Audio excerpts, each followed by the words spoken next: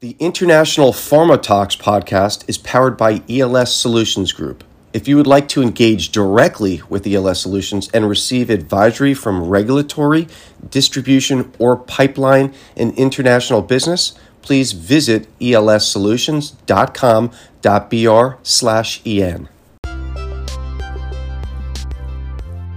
Welcome to the International Pharma Talks podcast. I'm your host, Diogo Sousa Martins, and in this podcast, we will dive deep into the world of healthcare international business, where you will learn strategies and action plans to help you navigate through your internationalization program and achieve the best results. Welcome to the International Pharma Talks podcast, your source of valuable information on the world pharma and healthcare international business. I'm your host, Diogo Sousa Martins, and today we'll be discussing probiotics in food, their importance, the market, and regulatory challenges. So let's dive right in towards this important topic. To begin with, let's define probiotics.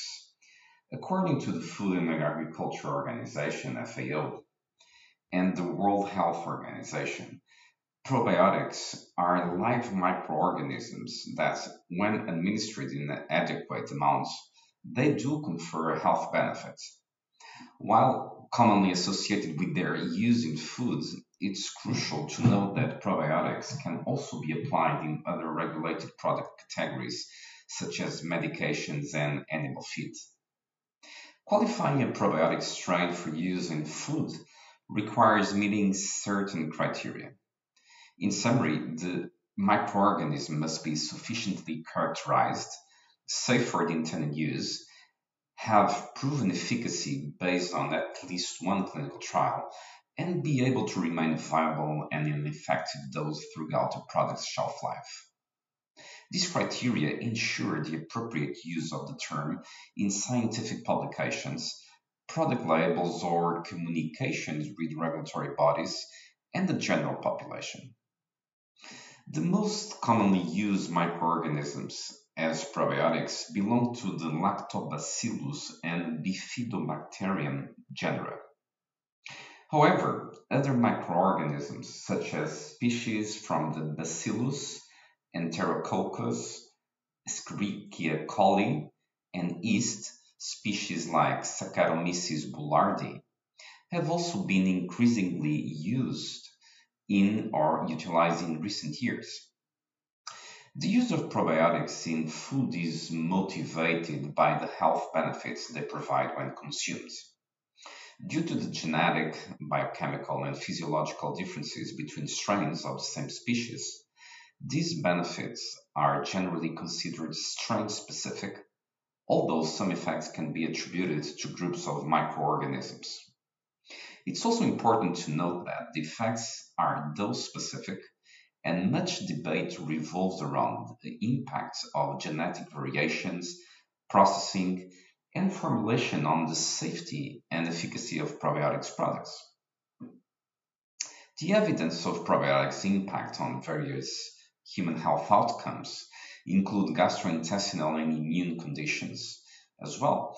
The World Gastroenterology Organization recognizes the clinical importance of these microorganisms in the treatment, prevention, and risk reduction of several health conditions such as diarrhea, inflammatory bowel disease, irritable bowel syndrome or infant colic, also lactose malabsorption, necrotizing enterocolitis, and non-alcoholic fatty liver disease.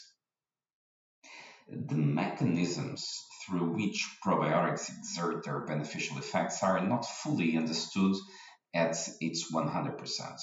However, the key components include their interaction with the immune system, strengthening of the mucosal barrier, the exclusion and inhibition of pathogens, the production of bioactive substances, and the impact of the colonizing microbiota. Considering these factors, the overall health benefit mediated by a probiotic is believed to be the result of multiple relevant mechanisms as well. As research on probiotics continues to grow each year, it's clear that interest in these beneficial microorganisms is on the rise. A search for the term probiotic in Medline or PubMed databases conducted on early this year revealed over 40,000 publications related to the topic.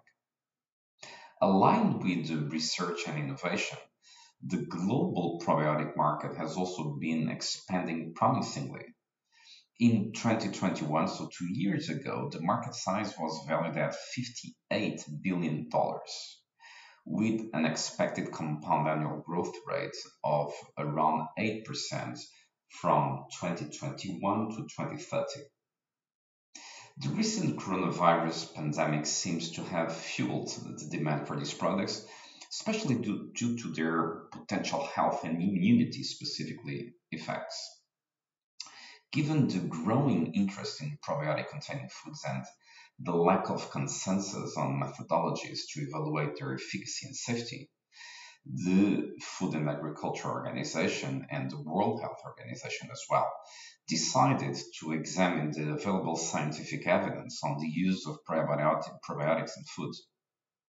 These efforts resulted in the publication of the report of a joint FAO or World Health Organization expert consultation on the evaluation of health and nutritional properties of probiotics in food, including power milk with live lactic acid bacteria, and also the report of a joint Food and Agriculture Organization and World Health Organization working group on drafting guidelines for the evaluation of probiotics in foods.